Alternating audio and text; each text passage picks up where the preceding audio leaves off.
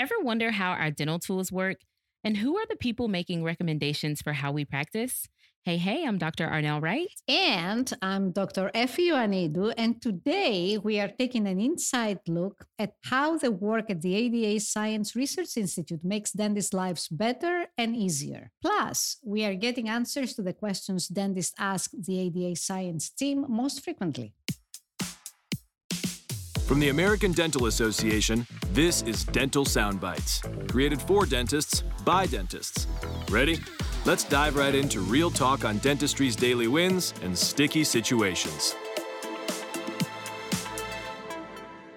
I'll admit it, I really love science. I'm always trying to learn a little bit more about how things work and how the work being done in the ADA Science Research Institute, or ADASRI, as it's sometimes called. Yes, being in academia and being a researcher, I have been awfully curious in my life. Today, we get answers to the questions that the ADA science team gets asked most frequently. We will talk about dentistry's next frontier and find out how you, yes, you, can join in on the work ADASRI is doing from the comfort of your own home. Well, let's go. I want to welcome our guest, Dr. Mia Geisinger. Hi, Dr. Geisinger. Hello. It is so good to be here with y'all. Hello. Yes, you say y'all. I love it already. That's that UAB, right? Yes, ma'am. Tell us a little bit about yourself, the work that you do. Tell all of our listeners just who Dr. Geisinger is. So I am a professor and the director of advanced education in periodontology at the University of Alabama at Birmingham, UAB. Go Blazers. I am a clinician scientist here.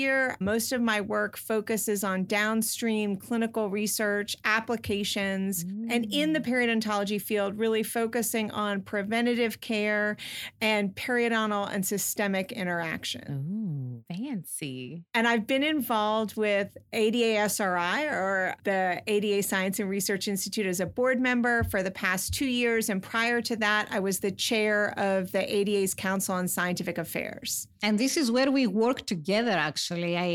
Mia was one of the people that recruited me to become a member at the Council for Scientific Affairs. So yes, it was recruitment. Great. Okay. Yeah. I see it. I like it. But of course, we know each other forever. Yeah. More than this. Perio is a small world. So if you're a lady in Perio who likes lipstick, we probably know you. That's right.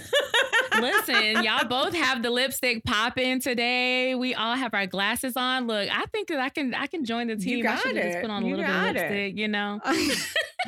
Mia is a powerhouse in periodontology. She has a leadership position also at the American Academy of Periodontology. Speak about this too. Oh, I'm currently the vice president of the American Academy of Periodontology. And so we have a chair system there. So in a few years, I'll be the president. And it's really an honor to be involved with that organization. I've served on the board of trustees. I've been the president of the AAP's foundation. And I really enjoy working with my fellow periodontists and my fellow dentists, and especially love talking nerdy. So let's do it, girls. Yes. Let's do it. Oh, I love it. Okay, see, this is about to be a fun episode already. Look, let's jump in. Why don't we? The staff at the ADASRI and our membership call center share the top 2 most asked science questions that they get from dentists. So, pregnancy.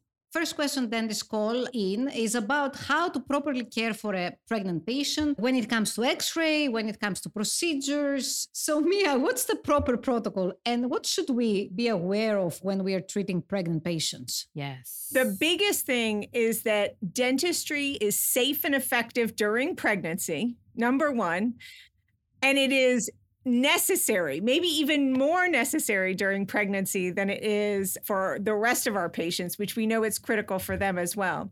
So the American College of Obstetrics and Gynecology actually recommends that for women who are pregnant or who are planning to become pregnant in the next 6 months, that if they haven't seen their dentist in 6 months, they should get a dental visit. And establishing dental health during pregnancy is critically important because there are things that can affect the dental health that go on during pregnancy. nausea and vomiting, increase in carbohydrate intake can alter the oral microbiome, the oral pH, and cause an increase in erosion and or dental caries. And we know that gingival diseases, particularly periodontitis, may have an impact on adverse pregnancy outcomes, in particular low birth weight. So it's critically important for both mom and baby that our pregnant patients are seen in the dental office. And, this really has been a paradigm shift since I've been in dentistry since last century. Indeed. Literally. Literally. Don't say that. Where, we used to say when a patient came in and told us that they were pregnant, we would say, okay, well, we'll see you in 9 months. Good luck. And we would avoid everything but the most emergent care. But now we know that delivering preventative care and ongoing care for issues that come up during pregnancy is critically important.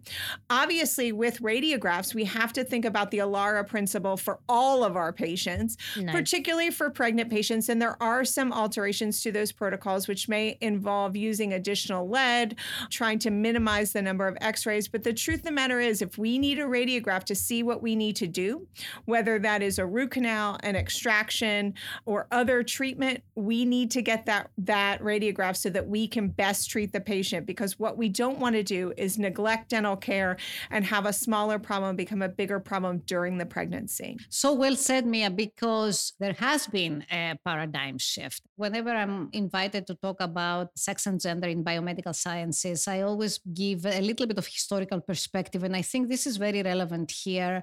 I think the culture of protectionism after the Second World War, the fact that all women were excluded from clinical trials, hence there were not enough studies on pregnant women, affected dentistry directly. That's why this stop of 9 months, hey, hold everything. It's the unknown, right? We cannot touch a pregnant woman. So I think this is really important. This paradigm shift, I think it's really critical and really to the benefit of the oral health and systemic health of pregnant women. And Effie, you and I both know that sex steroid hormones can modify gingival diseases. Right. And for a long time, we talked about pregnancy gingivitis or pyogenic granulomas as being sort of a natural outcome of pregnancy. Yes. Mm-hmm. But what we now know is while it may take more meticulous oral hygiene, those conditions can be prevented with preventative care and good daily home care. And that's another reason why pregnancy is a great time to get treatment in dentistry. And the last reason I would say, and I always use myself as an example, when I was pregnant, I gave up wine. And if you know me, you know that I would never do that on my own, right? But for baby, I was willing to, put down my glass of wine for a year. And, moms will do things for baby that they're not willing to do themselves. But if they do them over a 9-month period, it becomes a habit. And so we know that maternal increases in dental IQ, maternal increases in understanding about the importance of oral hygiene and visiting the dentist also has an impact on early childhood caries rates in their offspring. So it's really a great time to educate our patients, to set a model in the household who understands dentistry and is going to be a dental advocate for the family, and to make those changes and to establish habits. So I say to dentists, don't be afraid to treat pregnant patients. View it as an opportunity, a teaching opportunity, and an opportunity to make a difference, not just for that patient, but for their entire family. So well said. Oh, that was so good. Another one of our most frequently asked clinical questions is about receiving antibiotic prophylaxis, who should receive it and when. So can you talk a little bit about what we should be aware of, what our listeners should be doing in their practices? Tell us about that. Yeah, so this is another thing that has drastically changed over the last 2 decades. Now, since the 2014 recommendation from our orthopedic colleagues and dental colleagues together, for most instances of total joint replacement, we don't recommend antibiotic prophylaxis. Further, there's really a very small subset of individuals for whom we would recommend antibiotic prophylaxis in a cardiovascular setting. No more mitral valve prolapse. Every patient gets pulsed with antibiotics.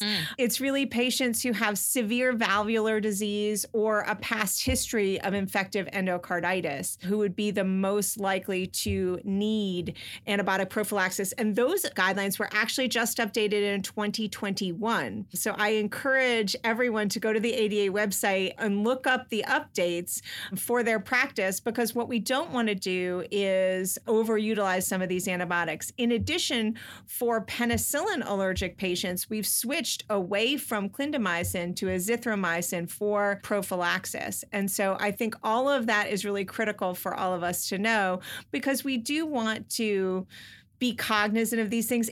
And we're learning more about microbiome, not just oral microbiome, but gut microbiome and how it can be affected by some of the antibiotics that we use. And we want to promote overall wellness as well as oral wellness. That was a great explanation and guideline for our practitioners. We have our own questions that we're going to ask. I'm going to let Dr. Effie go first. Sure. Following what we just discussed about pregnant women and antibiotic prophylaxis, I would like to ask Mia, how close do you think we are in really providing precision care? Like really tailored to the needs of the patient sitting in front of you? Yeah, so we talk a lot about this, right? We talk a lot about patient-centered care and precision care. I think that we are at a point now where we can deliver patient-centered care. I think we are getting there with precision medicine and precision care, but it probably takes some more clinical investigations that include outliers. So, one of the things that is always a little bit challenging for me as a clinician and as a scientist is many of the things that we base our decision-making on are systematic reviews and meta-analyses. And when you look across the board, those things all regress to the mean, right? But for me, what's a lot more interesting is the outliers. Why do these people behave like this and these people behave like this, right? What is different and special about those people that they really respond to a certain treatment modality, or that they have a negative response or don't respond at all? And I think that figuring those things out is going to be critical to us being able to deliver precision care. And we can take antibiotics in periodontal treatment as an example. So in periodontal treatment, particularly for more aggressive forms of periodontitis, what we would now call stage 3 or 4 grade C molar incisor pattern periodontitis, that usually shows up in younger age groups, progresses rapidly, we have shown that utilizing antibiotics during non-surgical therapy can improve outcomes. We have also shown that in the broader case of periodontitis, on the whole, there is a marginal or maybe slightly more than marginal, just statistically significant difference if we use antibiotics with non-surgical periodontal therapy.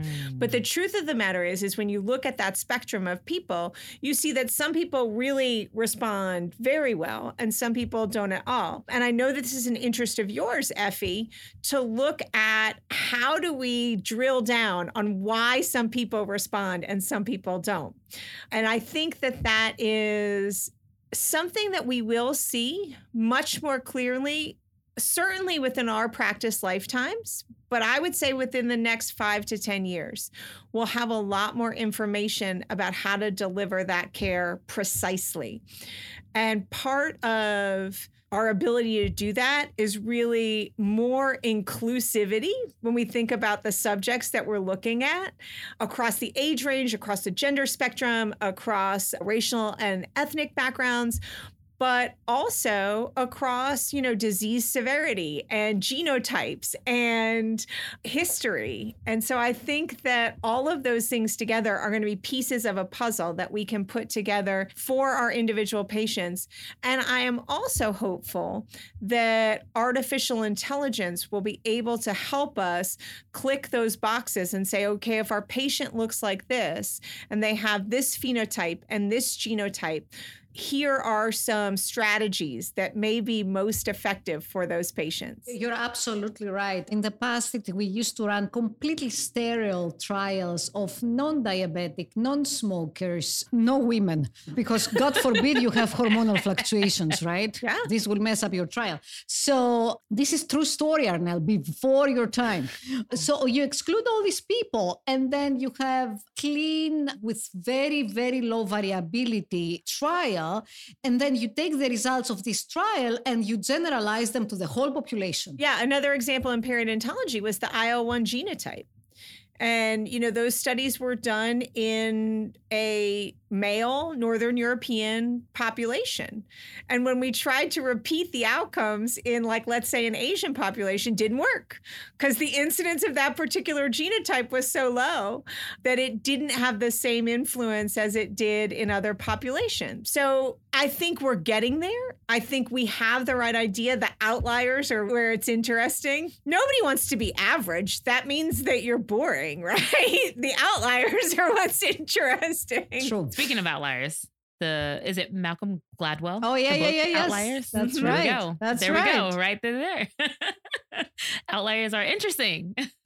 Well, okay. Can I ask you a question now? Yes. Yeah. Okay. Good. Please. So, all right, I'm gonna put a little spin on it. So, on TikTok right now, what's trending these days is things that get the ADA seal of acceptance. Like you can go viral if the ADA seal is there. So can you talk to us about how the seal of acceptance happened? Can any size company attempt to achieve it? What's the big thing with the ADA seal? This is a great question, Dr. Wright, because for my first 3 years on the Council on Scientific Affairs, I was on the seal subcommittee and I chaired it for 2. And it's really an interesting process. And I think before I was so intimately involved in the process, I had no idea what went into it. So there is an application process for the individual categories that we have the seal for. And companies apply for approval. Each of the categories has a monograph that says, okay, for this particular category, you're going to need I'll use gingivitis and dentifrice as an example. So toothpaste that you're going to say treats gingivitis, right? So you have to have clinical studies that are at least 3 months long. You need at least 2 studies. And then those data are reviewed by content experts within the ADA and content expert volunteers to make sure that the studies are valid. And then those can be used to support your claim of gingivitis on a toothpaste. For other categories, like let's say a manual toothbrush, there are also tests that are done by the company and submitted to the ADA, but also tests that are done at the ADA laboratories themselves. So we test bristle hardness, we test abrasiveness, we test pull-out strength to make sure it's not a choking hazard. Good point. So your ADA staff scientists are working hard to make sure that if something has the ADA seal, that as a dentist or a dental healthcare provider, you can really feel confident in recommending that for your patient. The ADA seal is not something that says one product that has the seal is superior to another product that has the seal, but they all meet a standard. Now, the companies may have additional data that they may want to use in marketing claims, but we're really looking at, do they meet the standard to be able to say, this is a product that we in dentistry can stand behind. And there's a lot that goes on behind the scenes, even as far as if they change a flavoring in the product, it needs a secondary application to make sure that there's not something that's unsafe within the product. And the staff and volunteers at the ADA continually go through, look at product categories, revise the application process, the requirements for each category, and also can add categories. So when I was on the CL subcommittee, we added some categories for tobacco cessation.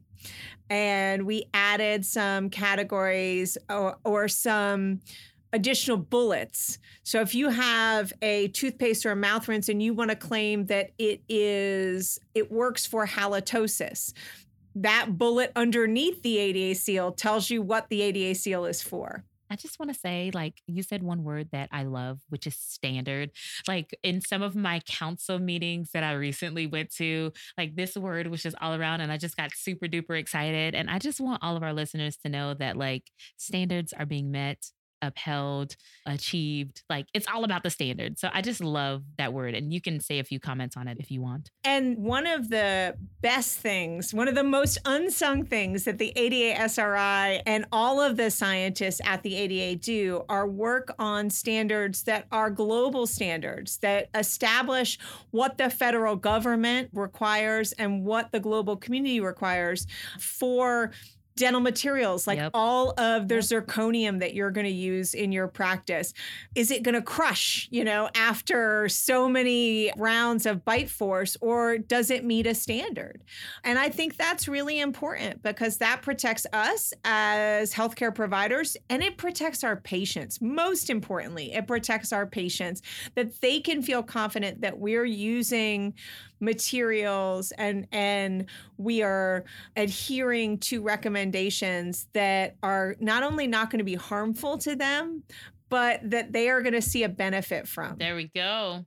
I also want to point out, on top of what Mia just mentioned, is that all those standards and principles are evolving based on new evidence, based on critical approach that the ADA scientists have. So it's not like something written in stone, in a sense that if science evolves, standards evolve with it. I mean, I sat on the seal approval committee, and there is no doubt that there is a lot of critical approach to those applications and to the actual standards. As you said, Mia, we add, we adapt, we evolve. I think that's very, very good to point out. This is not, we do it once in 1965 and we put it in the drawer and never look at it again. We have to keep moving forward as science moves forward. Mm-hmm. That's right. Anyone can listen to dental sound bites, but we have a secret just for ADA members. You get access to exclusive bonus content in the ADA member app. Unlock it today at ada.org/app. Let's be honest, networking events can be intimidating. Lunch meetings can be awkward. Now, you can connect with dentists from anywhere using messages and calls in our ADA member app. Download in the App Store, Google Play, or visit ada.org/app. We all know that new scientific developments can help us take our patient treatment to the next level, and teledentistry is in the spotlight. Dr. Scott Howell is going to dive into teledentistry and the place that it has in the future of dentistry. Hi, I'm Scott Howell. I'm an associate professor and the director of public health dentistry and teledentistry at A.T. Still University, Arizona School of Dentistry and Oral Health. Teledentistry is a great way for us to connect with our patients over short or long distances. While it is an emerging technology, it has actually been around since the late 1980s when the U.S. military started using it. But because so many more people are getting familiar with it now as a result of COVID, we need to better understand all of its uses, its capabilities, and how it benefits our clinics, our offices, our providers, and our patients. Since the COVID-19 pandemic, a lot more providers in oral health started learning about teledentistry. But because of this boom, there was a bit of a misconception that it was only needed during COVID. With so many cases of it being used prior to and now continuing after, what we know is that there are numerous ways we can use technology to connect with our patients. What we need to do now is get the word out there. So every dentist, every hygienist, dental assistant, dental therapist, anyone that might want to use teledentistry knows its full capability. With COVID, as I mentioned, some of the concerns are that, this is just a fad. But did you know that there are new technologies coming out in the last few years that allow you to monitor your patient's home care? And all they have to do is put a small little device on their toothbrush. And when they pick up their toothbrush, it'll start tracking their home care. This is an amazing opportunity for us to monitor our patients, to see how they're doing when they're brushing, so that when they come and see us, we can actually tailor our advice and our oral hygiene instructions to meet the patient's needs. Not every patient is brushing 2 minutes, but we know they tell us they do. However, with these technologies, we can really get a sense of what our patients are doing and how we can help them be better caretakers of their own oral health. What's really neat about teledentistry is the myriad of benefits that come with it. Having worked with it over the last 8 years at the Arizona School of Dentistry and Oral Health, I've been able to see various ways that our patients have benefited from teledentistry. One way that I really didn't expect is that those living close to the clinic really appreciated meeting over video conference with their providers. This was a situation where a patient had difficulty getting out of the house. They were maybe taking care of a loved one, or they were taking care of children that day, but they just needed a quick 5-minute post-op visit just to check in and see how they were doing. By meeting with their provider on camera, they told them how grateful they were that they didn't have to drive so that they didn't lose that time with their family. There was a really cool project in Brazil that used telehealth technologies to connect general dentists and general physicians with oral medicine specialists. Prior to using technology to connect the different providers, patients would sometimes have to wait up to a year to get in to see the specialist.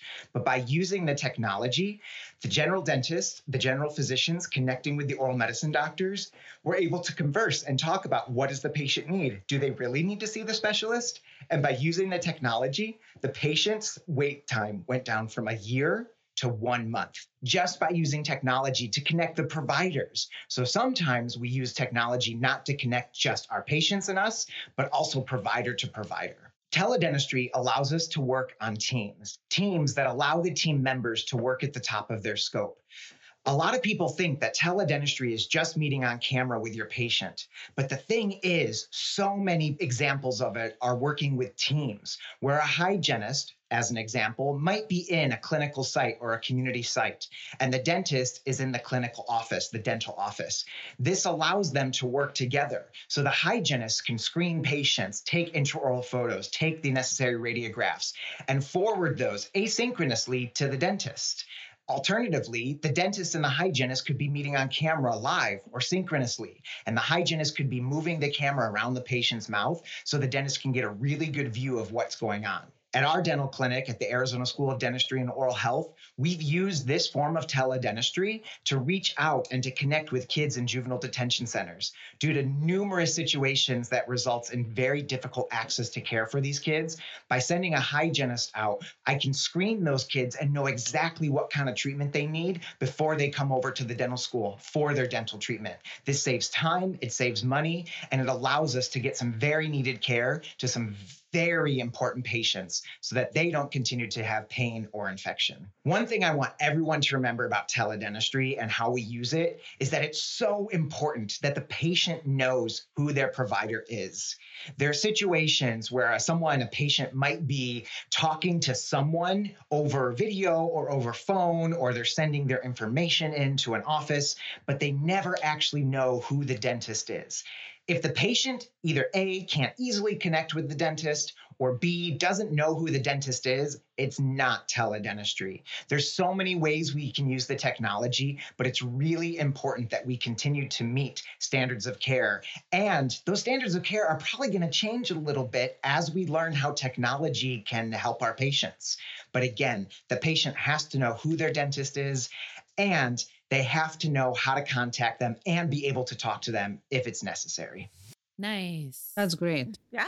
I thought it was really good to see how teledentistry has evolved and the fact that it's been around for so long. I will admit, I did not know that it's been around for as long as it has been. It kind of surprised me a lot. And I did have some questions about just how, like liability wise, the part where he discussed not knowing who the provider was, that was like the first thing that was on my list. So What about you all? I really liked his take on the opportunity to use it as a tool for screening and public health. In my research and my practice, one of the things that we've been working on is using asynchronous teledentistry and intraoral cameras in the evaluation and coaching of medical providers to deliver oral care to individuals who are in a residential nursing home setting. So, shocking numbers of individuals with dementia in residential nursing homes do not get daily oral hygiene. In fact, over 90% of nursing assistants say that they either do not perform or truncate oral hygiene in patients with dementia in those settings. But here's the thing. If you give a patient with dementia a toothbrush to hold before you deliver their oral hygiene, their care-resistant behavior goes down by about 50%. Just by holding the toothbrush? Just by holding the toothbrush, because it triggers like a memory for them. If you stand them up in front of the mirror, right, instead of standing over them in bed and like coming at them with something that looks like a stick. Yeah. Right? Yeah. So there are ways to coach people to be able to deliver that type of care in a way that reduces care-resistant behavior. And because of that, using teledentistry can be really, really helpful when having a dental practice in a nursing home or having a dental hygienist or a dentist going in and doing oral hygiene care for those patients is not feasible. So I think that the public health aspect of some of these technologies is really exciting. I don't think, and maybe I'm wrong, but I don't think that it will replace the one-on-one connection and the in-person access with patients. But I do think that there are mechanisms that really are available to help us with patients. You know, when he talked about the sensors to allow us to determine how patients are delivering oral hygiene, that's something that we use in research right now. There are toothbrushes that allow us to see not only how long patients brushed, but where did they brush? Was it only the buccal surfaces of their teeth? Preferably. Yeah, right? For me, that information as a dentist is really critical. And, you know, we know that patients may not be intending to mislead us, but they may be poor historians, or they may really believe they brush for 2 minutes, but actually they brush for 52 seconds. You mean 52 seconds or 5 seconds? But, you know, that hard data can really help us coach patients up to get them to be better co-practitioners with us. And realistically, that makes our restorative and prosthodontic work better. It makes my job as a periodontist better. So anytime we can use technology to be able to help our patients like that, I think it's great. I do think there are still some questions about it. I think that the Dental Practice Acts in quite a few states are based upon potentially older technology, and we need to revisit based upon newer information. We also need better science to say, here are the limitations and here are the strengths of these technologies. Yeah. Mia, given that this study was a survey through the ADA Clinical Evaluators, the ACE panel, which is a group of dentists that volunteer, right, to share their perspectives on existing and emerging dental topics, treatments, and different products. Tell us a little bit about this panel. Who can join? How does this work? And where can people sign up? The ACE panels are panels that anyone who is a licensed dentist and an ADA member can sign up to join. And I think we're going to put the link in the show notes, right? Perfect. So if you're interested, go to the link in the show notes and sign up. Yes. And it does involve a little bit of your time. The ADA and ADASRI are very interested in how our member dentists are using technology, are using techniques and materials in their practices. And so on a quarterly basis, you may have seen it in your JADA. There is usually some very cool infographics in there that talk about the report and how dentists responded. And it gives you a lot of insight into where dentistry is on a particular topic at the moment. So I know that there have been ones in the past on tobacco cessation, on vaccine administration, on methods for light curing composites. And I think all of these give us a lot of information about where the community standard is, but also potentially where it's going.